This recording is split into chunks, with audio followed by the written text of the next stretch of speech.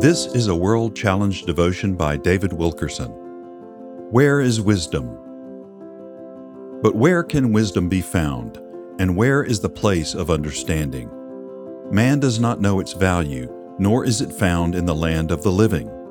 Job chapter 28, verses 12 through 13. I often forget how big God is, and how small and finite my understanding is of Him. Almighty and eternal, He dwells in every corner of the universe. He gave us our very first breath and will be beside us when we take our last. As I ponder God's greatness, my faith expands exponentially. My limitations, placed next to His omnipotence, drive me to seek Him with new energy, new intensity. I desire not just His hand of assistance, but I seek His face. I want to know Him, to understand what He is trying to tell me. I want to look past the obvious and see the unseen working of the Spirit in my life and on the earth. How easily we shrink our faith down to only what we can see. Lord, escort me into your world, your thoughts, your perspective. Impart to me the trust in you that I crave. Trust that you are in control and that I am in your hands. Help me to create an inner environment where wisdom and faith flourish.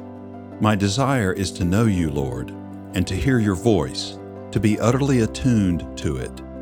It is to leave my sin and failure behind and to live a life pleasing unto you. Wisdom, who can find it? Where?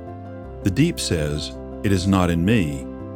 The sea says, it is not with me. It cannot be gotten with gold.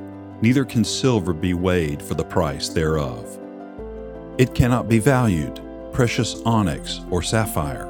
It cannot be exchanged for jewels, not to mention coral or pearls, for the price of wisdom is above rubies. Where, then, does wisdom come from? Where is the place of understanding? God understands, and He knows the place thereof. He who sees under the whole heaven, who measures the weight of wind, says to mankind, Behold, the fear of the Lord, that is wisdom. To depart from evil, that is understanding.